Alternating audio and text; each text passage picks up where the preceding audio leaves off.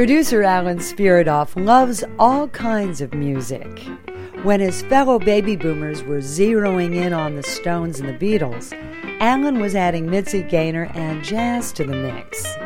His long tenure managing Rosemary Clooney enhanced his jazz activities, and Alan carried on his Clooney tradition as the music director of George Clooney's film, Good Night and Good Luck. Today we revisit my 2005 conversation with Alan shortly after the release of that film. I'm Judy Carmichael, and this is Jazz Inspired. Alan ventured into the world of music and theater early on. My folks were big music enthusiasts, and I grew up in New Haven, Connecticut.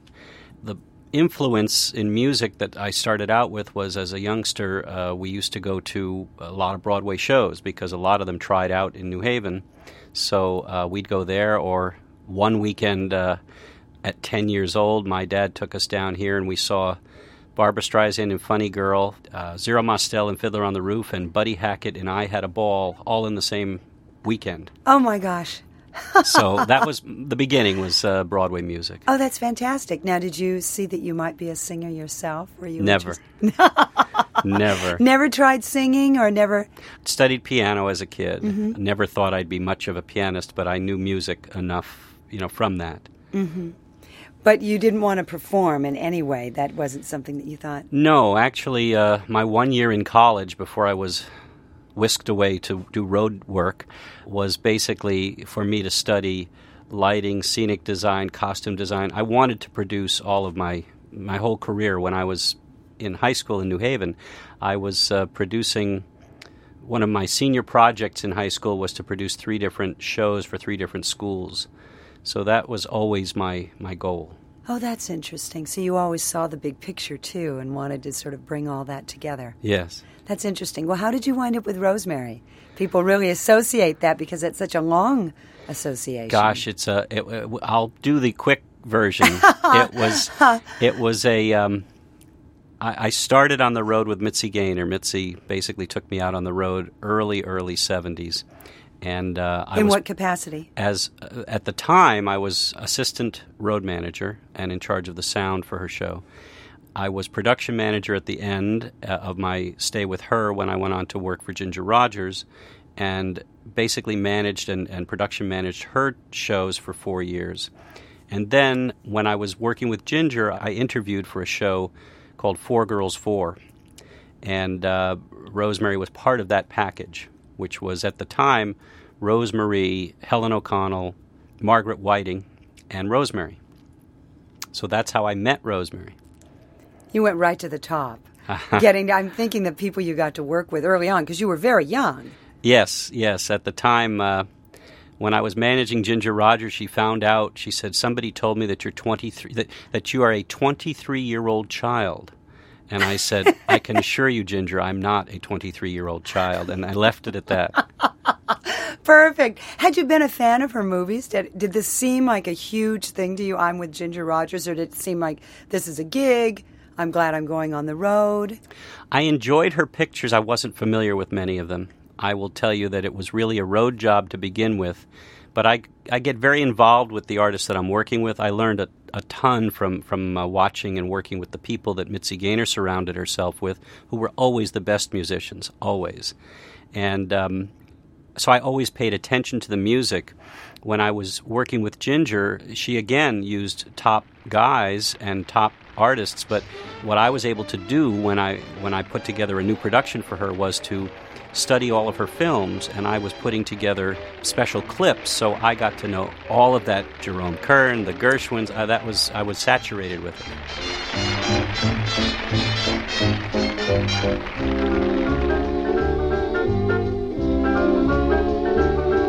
The odds were 100 to 1 against me. The world thought the heights were too high to climb. But people from Missouri never incensed me. Oh, I wasn't a bit concerned, for from history I had learned how many, many times the world had turned. They all laughed at Christopher Columbus Columbus when he said the world was round. They all laughed when Edison recorded sound. They all laughed at Wilbur and his brother when they said that man could fly. They told Marconi wireless was a phony. It's the same old cry. They laughed at me, wanting you. Said I was reaching for the moon. But oh, you came through. Now they'll have to change their tune. They all said we never would be happy. Darling, let's take a bow. But ho, ho, ho, who's got the last laugh now? Now, were you listening to jazz at the same time? What got you into jazz specifically, or jazz-inspired kind of things? Because you were a real show guy. Yeah, I would say that the jazz elements, although most of these songs, a lot, 75% of Mitzi's act and certainly all of Ginger's act contained all the standards that are played in the jazz world. But really the influence was when I met Rosemary and started listening to her sing, and found that every record that we would do with Concord Jazz, which was in its infancy at the time, was with the greatest jazz musicians around, you know. That made you start listening differently. Oh, absolutely. I fell in love with you first time I looked into them there eyes. You got a certain little cute way of flirting with them there eyes. They make me feel happy, they make me blue. No stalling, I'm falling, going in a great big way for you. My heart is jumping, you sure started something with them there eyes. You'd better watch them if you're wise. They sparkle, they bubble, they're gonna get you in a whole lot of trouble. You're overworking them, there's danger lurking in them their eyes. When she was coming up, was she listening to jazz? I mean, it was the music of her time. Did she think... Let me tell you why I'm asking this, because I've talked to lots of people that would be her contemporaries. Okay. And some of them specifically thought of themselves as jazz fans. Others of them thought, oh, it was big man music. It was the popular music. So it's an interesting delineation. Let me say that Rosemary was the type of person that wanted to absorb everything. She never put down anybody's style of music. She really did like all kinds of music right up until, I mean, when her kids were growing up and listening to all kinds of things in the 70s, the 60s, the 70s, in the early 80s, she would listen because in all music there are good things. She definitely was a jazz fan because all of those great artists that she worked with, that she listened to, you know, the Louis Armstrong and certainly her hero back then, Bing Crosby, you know, led the way, and she was definitely a big fan of their music. Now every time it rains, pennies from heaven. Oh, well, don't you know each cloud contains pennies from heaven? You'll find your fortune falling all over town. Be sure that your umbrella is upside down. Trade them for a package of sunshine in flowers. Well, if you want the things you love, you must have showers. So when you hear it thunder, don't run under a tree. There'll be pennies from heaven for you and me.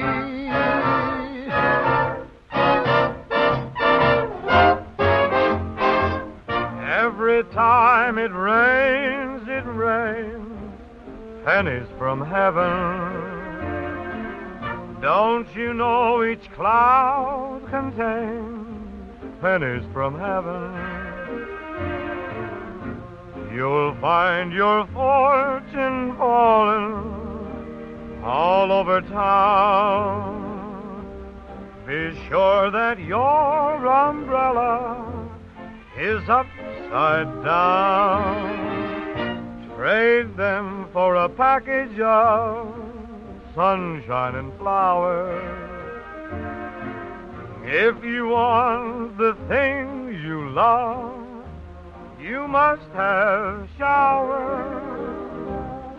So when you hear it thunder, don't run under a tree.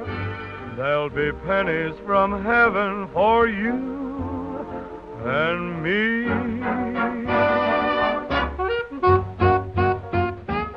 Bing Crosby and Louis Armstrong on a 1936 recording of Pennies from Heaven.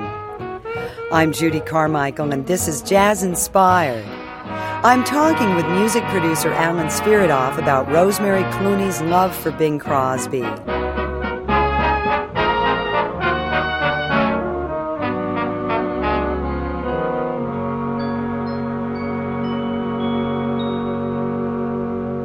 What did she like about Bing? That's so interesting you say that, because singers always mention Bing, and it's fascinating what they key in on. I know that she just adored this man, adored the quality in his voice, adored the fact that he made everything look and sound so easy, and yet his secret was that he would woodshed a lot.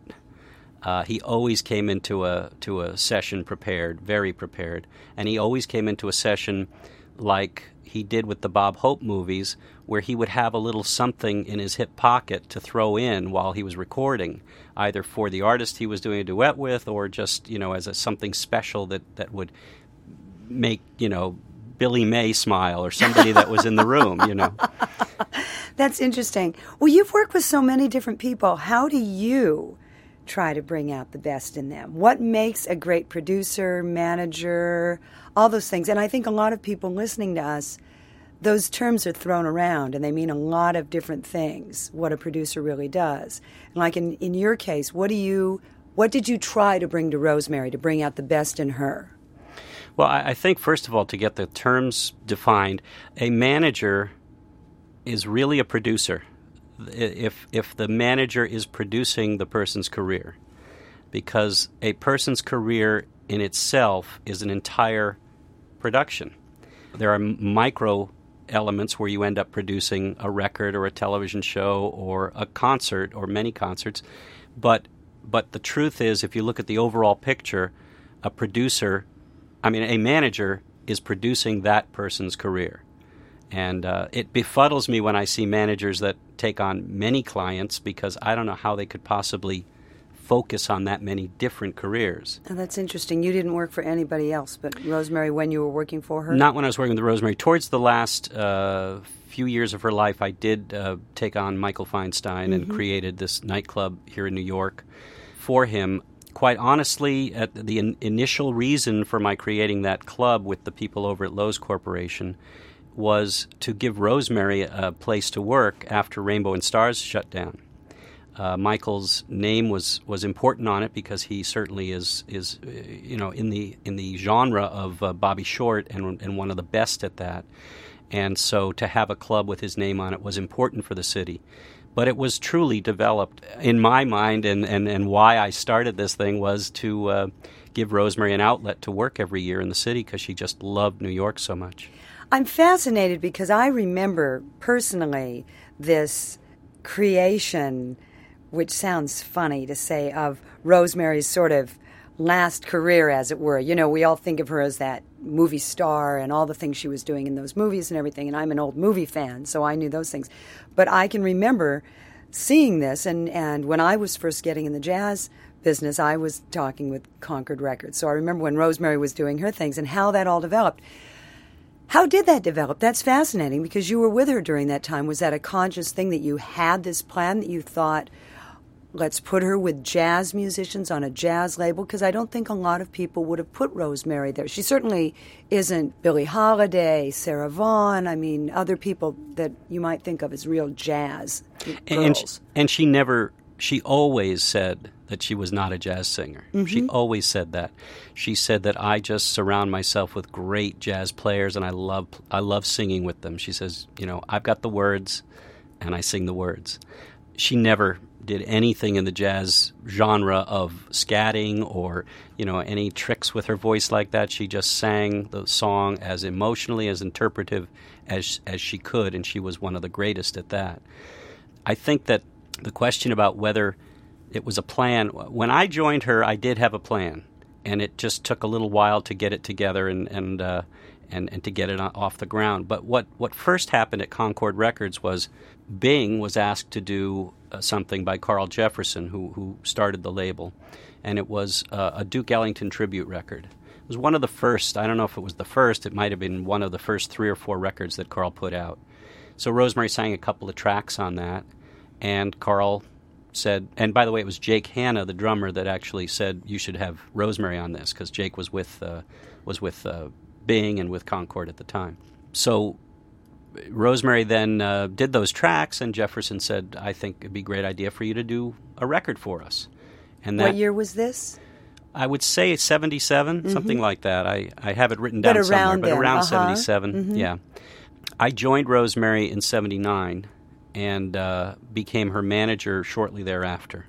The old manager, shall we just leave it at, didn't get along with Carl Jefferson, and there was no record deal in place when I joined her. It was just, basically Carl didn't want to make a record with him, and he vice versa. So I reestablished that relationship, and fortunately it lasted another 21 or 22 records. So.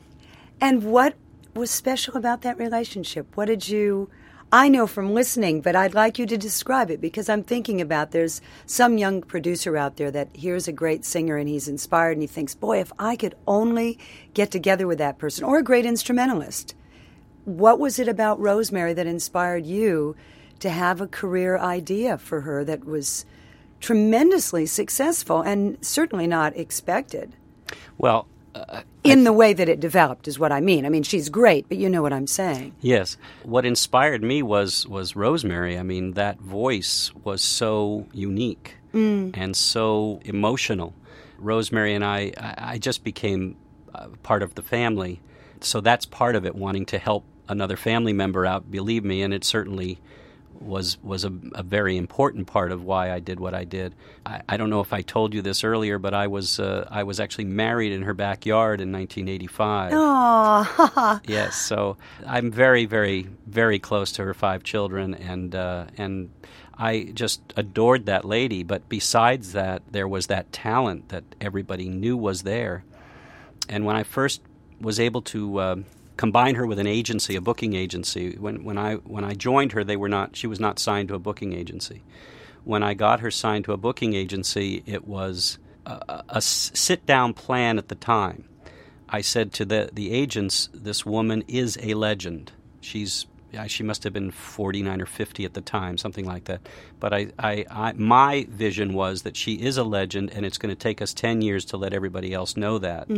But that's always the goal, the point. And I started out, the plan was I want to do everything that comes across the table that's respectable. But, I mean, she had nothing on the books at that time, and so we took all kinds of benefits, anything that we could do to help people, to show people that this incredible singer was as good or better than she ever was. It's 2:45. There's no one in the place except you and me. So set 'em up, Joe. I got a little story you ought to know. We're drinking, my friend, to the end of a brief episode. Make it one for my baby and one more for the road.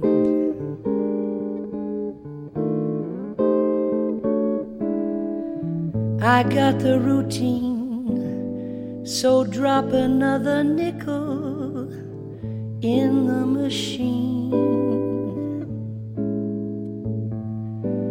I'm feeling so bad, I wish you'd make the music dreamy and sad. Could tell you a lot,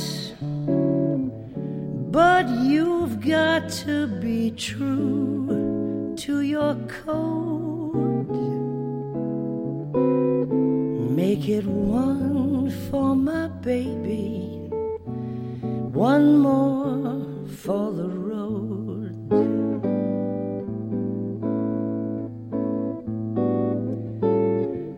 You'd never know it, buddy, I'm a kind of poet, and I got a lot of things to say.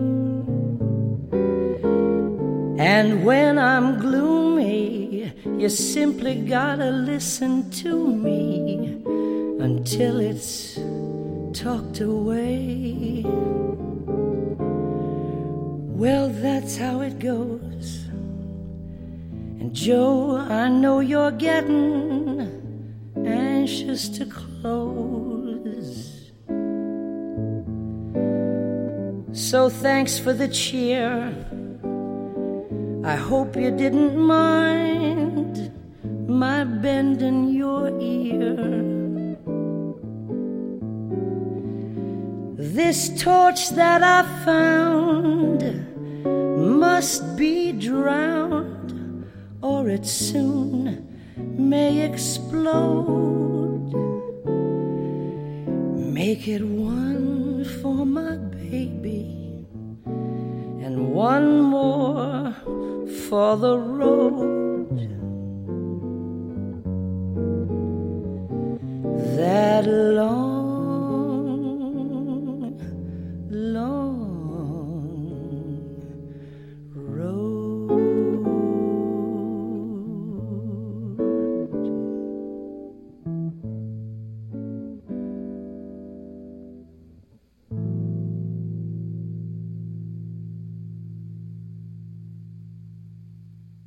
So starting in the early 80s, that started to build, and I was able to pair her up with Bob Hope for some very important touring, and with Sammy Davis Jr. for some important touring, and all of it was a plan to get people to realize that Rosemary Clooney on her own is quite a viable legend.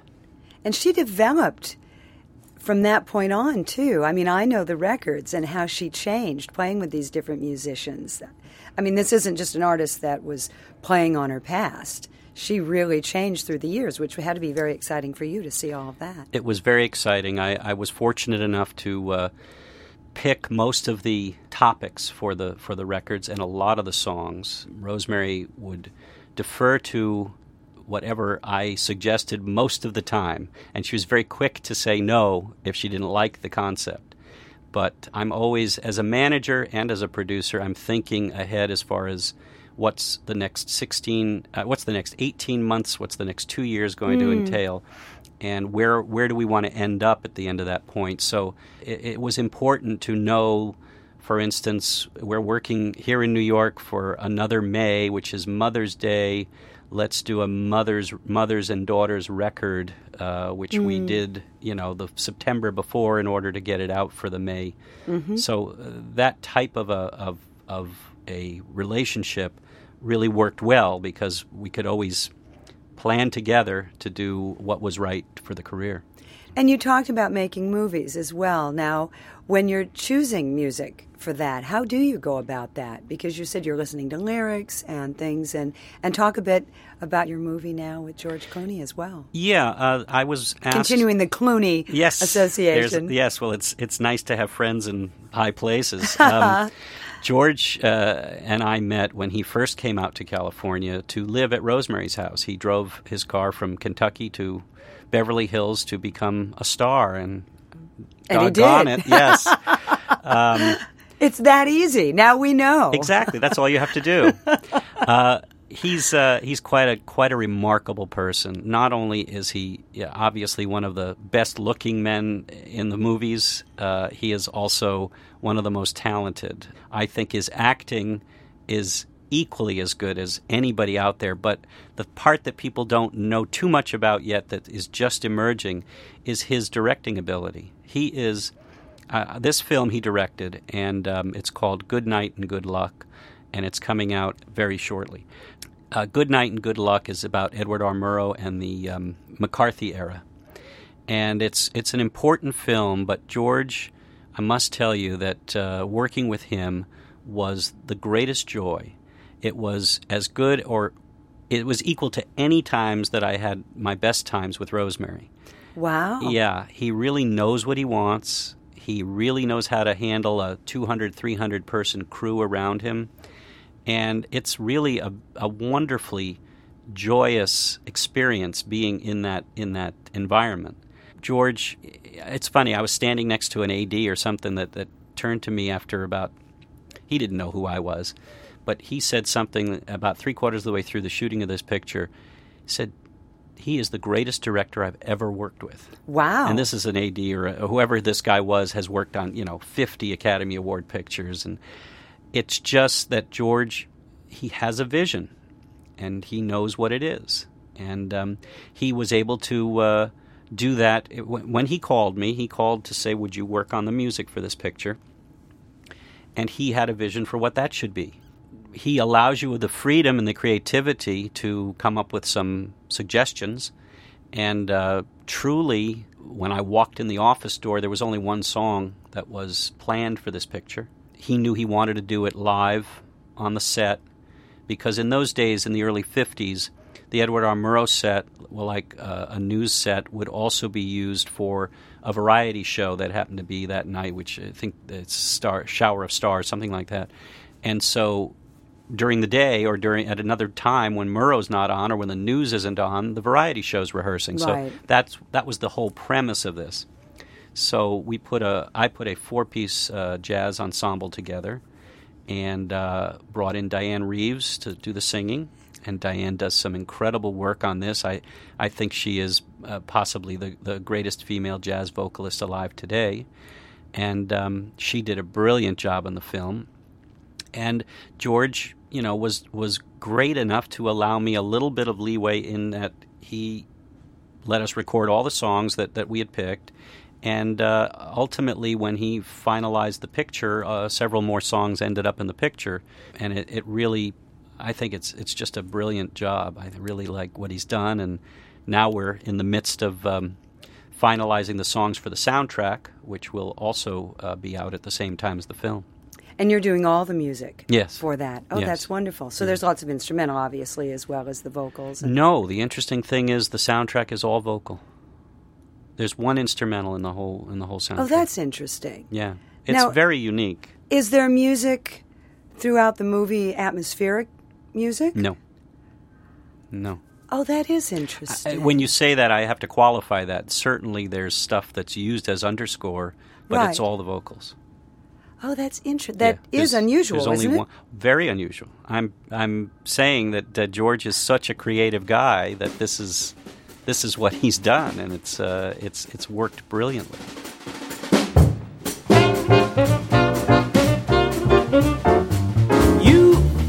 You're driving me crazy. What did I do? What did I do? My tears for you make everything hazy, a cloud in the sky, a blue. How true were the friends who were near me to cheer me, believe me they knew. But you were the one who would hurt me, desert me when I needed you. Oh, you're driving me crazy. What did I do to you? Diane Reeves on You're Driving Me Crazy from the soundtrack of the George Clooney film Good Night and Good Luck. I'm Judy Carmichael, and this is Jazz Inspired. For a schedule of upcoming programs, visit our website at jazzinspired.com. You can email us at info@jazzinspired.com. To find out more about my music and what I'm doing, visit my website at judycarmichael.com. I'm talking with Alan Sviridoff, the music director of the George Clooney film Good Night and Good Luck. For Good Night and Good Luck, I was fortunate enough to put together a great quartet, and also for the soundtrack. The quartet on the set was Jeff Hamilton on drums, Christoph Luthi on bass, Peter Martin on piano, and Matt Kattengub on tenor sax. And when we do the soundtrack, we will have Bob Hurst on the bass, and the same guys, and I'm so looking forward to it. One of the best things was the moment we called Steinway to say, would you please send us a piano over to do the new George Clooney picture, it was there, and it was just a great, great instrument. And the quality, when you hear what you're going to hear on the film, it's fantastic. So I'm very happy that all worked out. And to this point, which is almost done now, I'm almost finished listening. I've listened to over 2,000 songs for this film to find the right ones. And he talked to you about this earlier in the movie process, it sounds like, because in my understanding, very often the movie's made and then the musician is brought in. Very often, because I've had people complain about this to me, that you'll have a director with real attention to detail, obsessive attention to detail. Then they tell the person who's doing the score, okay, you've got a week. You know? Exactly. And these people are just as obsessive and just as interested in detail and making it perfect, and they don't have time. But he brought you in much earlier in the process, so talk about that. It's truly what I said before about his planning and his forethought. He understands, especially musically. People don't know that he's got this incredible musical knowledge. I mean, and he doesn't. Does. Yeah, he doesn't expose it. He really doesn't. But he listens to music all the time. He knows music. Is he a jazz fan as well? Absolutely. I mean, That's interesting. he grew up in a family that was all music. His father, knows every song done from the early 20s on through the late 60s, I'm sure. I mean, he's a music, not a musicologist, but he's had radio shows, and he certainly knows all the songs. And so George always grew up with music around him. His musical instincts are fantastic. But I was given the opportunity to start early with this and to plan it early, and it was a real fortunate circumstance, because it gave me 2 to 3 months of preparation before we shot. And now, again, for the soundtrack, basically another 3 months prior to putting the rest of the soundtrack together. Well, it shows how important he thinks it is. He knows it is. As you're saying, he has such a musical knowledge. He knows this isn't something you should tack on at the end. Exactly. That's And what's happened in films today, as you probably know, it's not just the person that has to write the score, but there's such a fight to get songs in, and let's put in the latest. I'll throw something out. Destiny's Child. It's product placement. It's product placement, and there's so little consideration. The directors have to be, pulling their hair out at what they're fighting there. In this particular case, George knew what he wanted, and there was no argument from anybody, the studio or the finance, nobody, because this is what the movie is, and so this is what it calls for.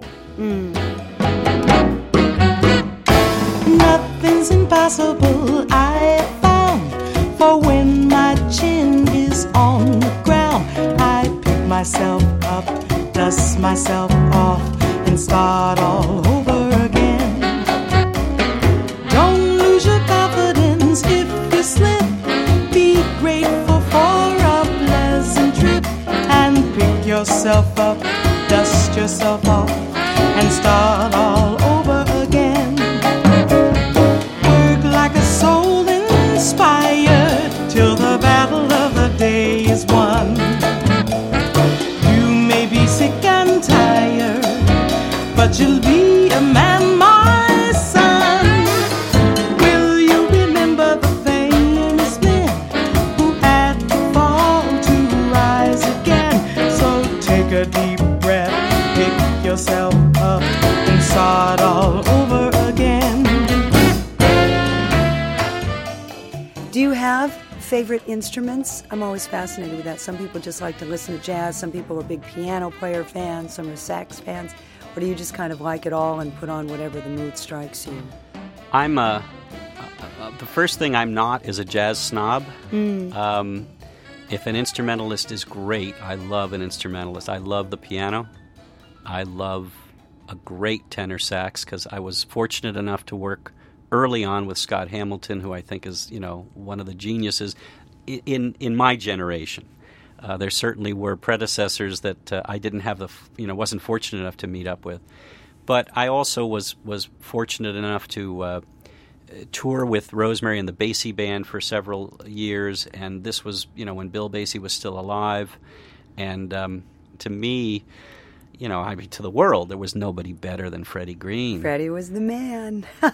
and more recently, the last 25 years or 20-some years, working with both Bucky and then John Pizzarelli, the guitar is of course, a favorite of mine. It's just been a great experience working with all these great musicians. So the answer to your question is, I love all instruments, and if they're played incredibly as all these guys do. You like all the swingers. Because I was thinking as you're saying it, because the Basie Band, great swing, and Scott and all of his groups, just great swing music. And I think the part that I'm not terribly enthused by is the esoteric end of jazz. I just can't, I appreciate the talent, but I can't sit there and listen to that. I'm much more into what a guy, an incredible melody and an incredible job interpreting that melody.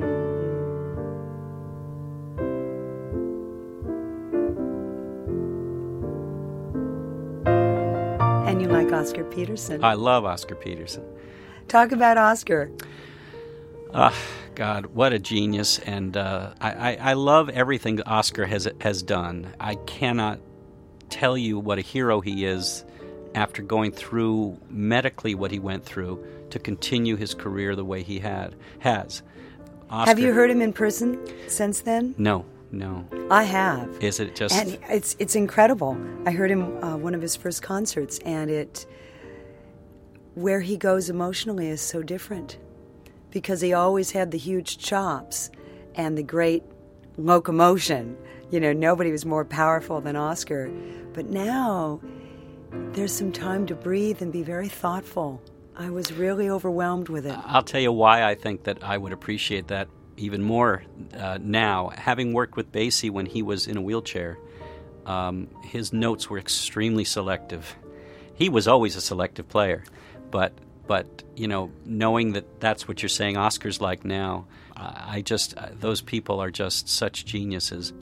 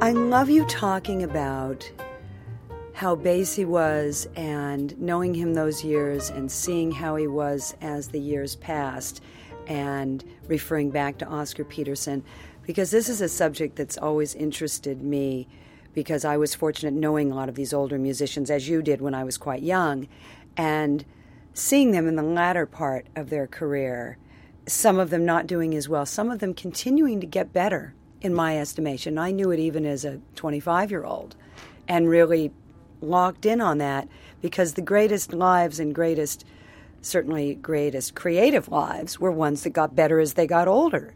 And I watched how Basie did that as he had the arthritis, kept having fewer and fewer physical options of how he could execute his ideas, and still figuring out how to do it beautifully, and never seeming unhappy about it. That was another thing I really respected about Basie.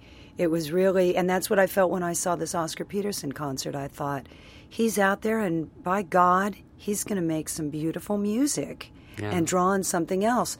And I've seen other people who I don't want to mention, but you can just see how angry they are Why has this happened to me? Why do I have less facility? Exactly. And it happens to all of us. We all get less facility in one way or another as we get older. But interestingly enough, you've seen it in instrumentalists. It also happens to singers, and some singers, like Rosemary, like Tony Bennett, they take what they've got. And I think the thing about jazz and about great interpretation is it's the experience that you bring to it.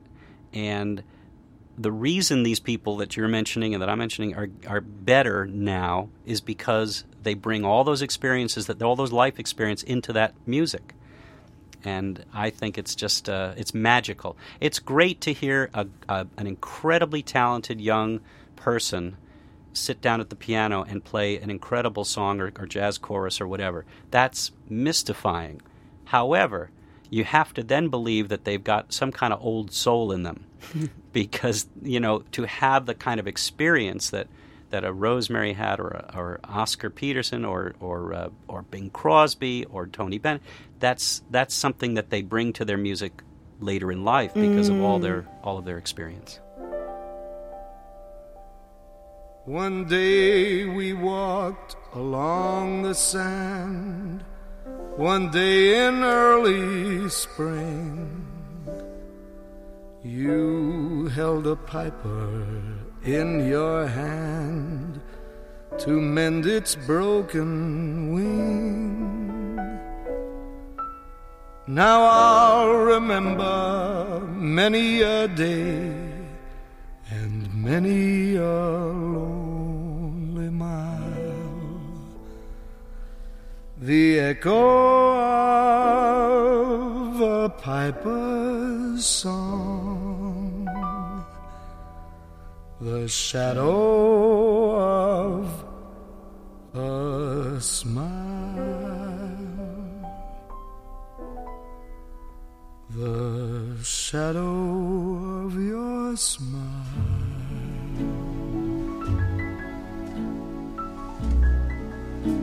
When you are gone, will color all my dreams and light the dawn.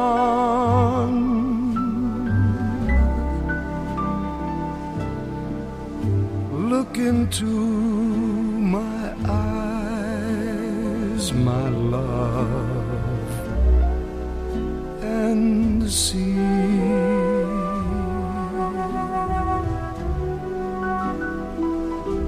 all the lovely things you are to me.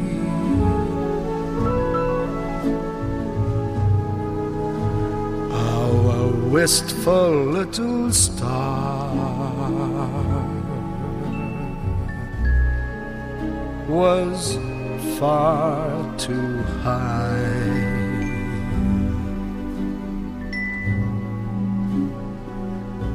A teardrop kissed your lips, and so did I.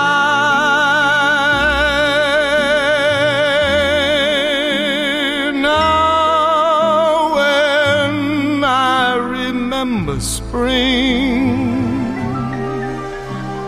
all the joy that love can bring, I will be remembering the shadow of your smile. I'm Judy Carmichael, and this is Jazz Inspired. My guest is producer Alan Sviridov.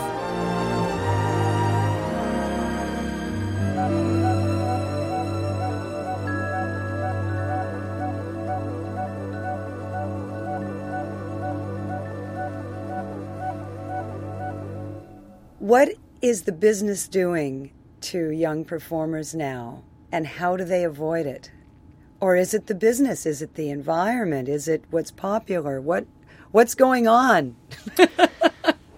My own personal feeling is that technology, if it's used properly, will always help enhance the talent that's there. I think what is happening out there with shows like American Idol, there's more opportunity for more people, even if they're not so talented. But this has been around, the American Idol format has been around for 50 years, since the early days, actually before early days of radio. They had amateur contests, and I don't forget the name. Was it Ted Weems? Or Ted? No, it was, it's before both our times, so we can't. Ted Mack. Ted Mack, right. Yes, exactly. And certainly when television came along, Arthur Godfrey had it. There were other shows that were just some sort of form that the American Idol is able to get to a lot of people quickly, and therefore it's a big phenomenon. Unfortunately, because of the volume that they do, a lot of the young people out there are learning to sing like that, and I think that's what is not giving them the opportunity to interpret for themselves how a song should be sung. I always like to think that this might not be as interesting for the audience, but to find a good singer, just put them down with a piano and a ballad and see if they can put it across. That's way too hard. They're never going to let them do that. You say that because you know how hard it is. That's very funny.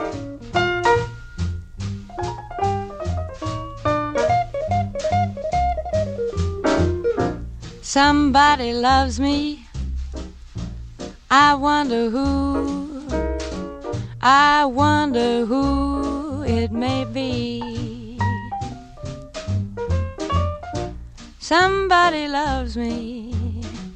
I wish I knew who it can be. Worries me. For every guy who passes by, I shout, hey, maybe you were meant to be my lovin' baby. Somebody loves me. I wonder who it can be.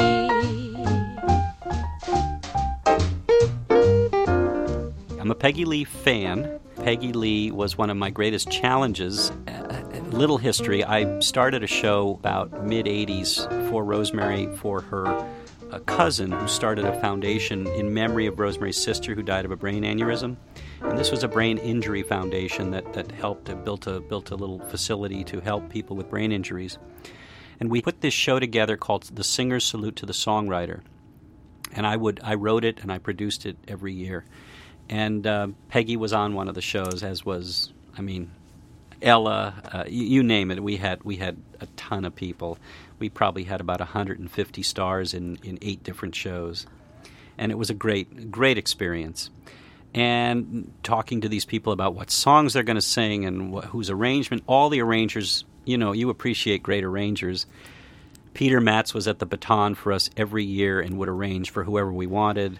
Harry Connick, who hadn't sang with an orchestra ever before, when I called him and I said, would you do this show for us? And I said, the arrangers, any arranger, just tell me who you want. He said, would Billy May do one for me? So I called Billy, and he did. And I think to this day, Harry, loves having that arrangement in his book. But we were fortunate enough to have some great entertainers, and one of them was Peggy Lee, Miss Peggy Lee, who my challenge for her that year was, she was in a wheelchair but didn't want people to know it.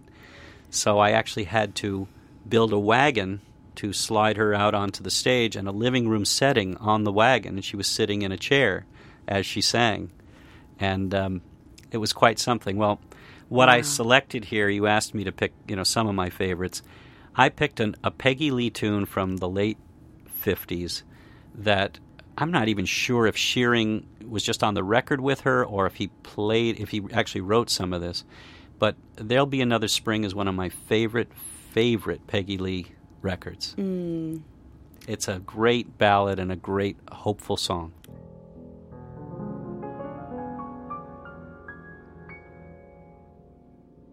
Don't cry, there'll be another spring.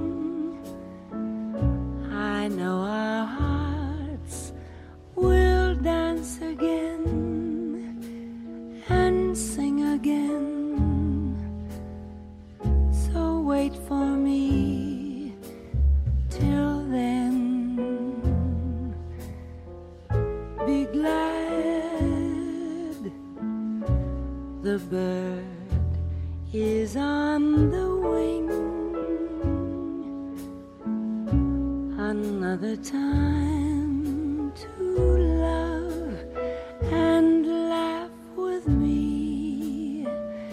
Just wait and see.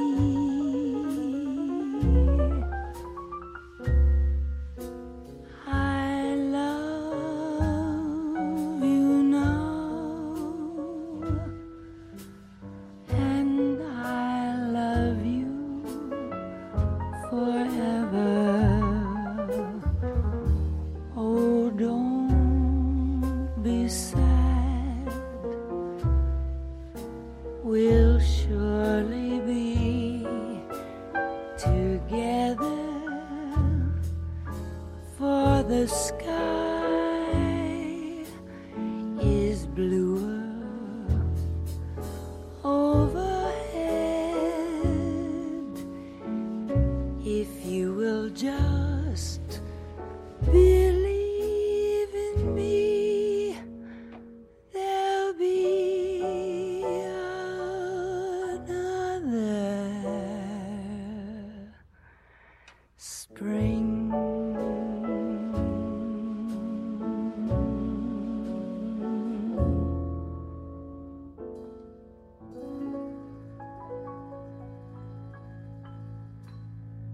I'm very excited because I'm not sure of this, but I would hazard to guess that this is going to be the first time that Mario Lanza is mentioned on a jazz show. I hope so. I do too. I hope so.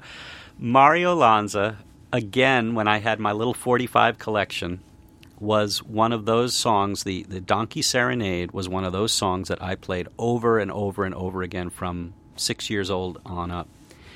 And it's stuck with me all of my life. If nothing else, I am influenced by Mario Lanza and the Donkey Serenade when I'm working.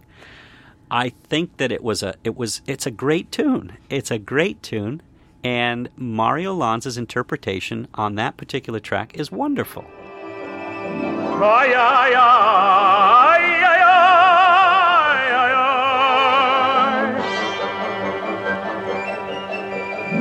ay, ay, ay,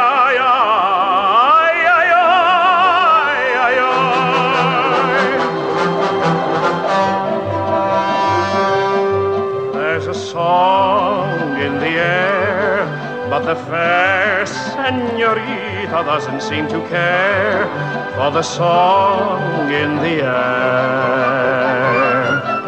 So I'll sing to the mule, if you're sure she won't think that I am just a fool serenading a mule. Amico mio, does she not have a dainty bray?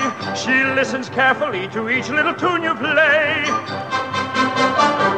Si, mi muchachito, she'd love to sing it too if only she knew the way. But try as she may, in her voice there's a flaw, and all that the lady can say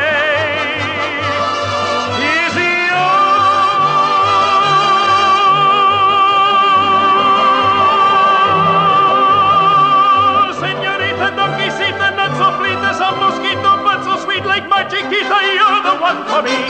Olé! I wouldn't necessarily call it jazz, but, if you broaden the spectrum a little bit, maybe he would fit into that. I think he certainly is jazz influenced, or at least he influences jazz, because look at, if you'd get a chance to play a little bit of the Billy May Donkey Serenade, you'll see what followed Mario Lanza's version.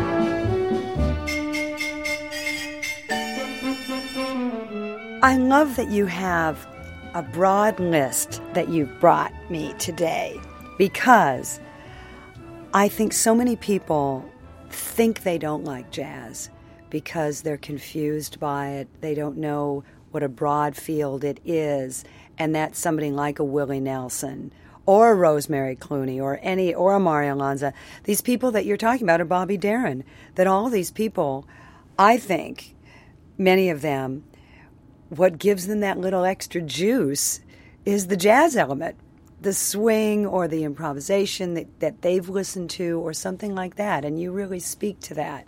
I love that. Well, I think jazz in our world today is truly about the people that experiment and stretch and interpret, and as long as you're doing that, you're doing jazz. That's wonderful. Thank you so much for doing this today. Thank you, It's Judy. great. Really had a great time. It's been a pleasure. Thank you. You've been listening to music producer Alan Sviridoff.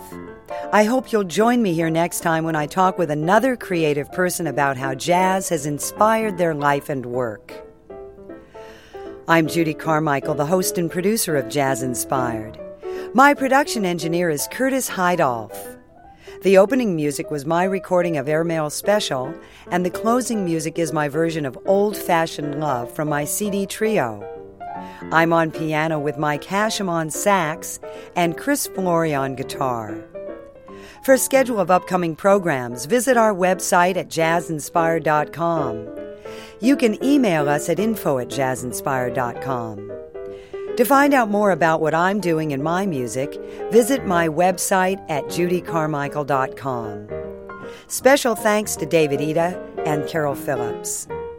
Judy Carmichael's Jazz Inspired is distributed by the WFMT Radio Network and produced in association with Steinway & Sons and the American Hotel, Sag Harbor, New York. Visit online at theamericanhotel.com.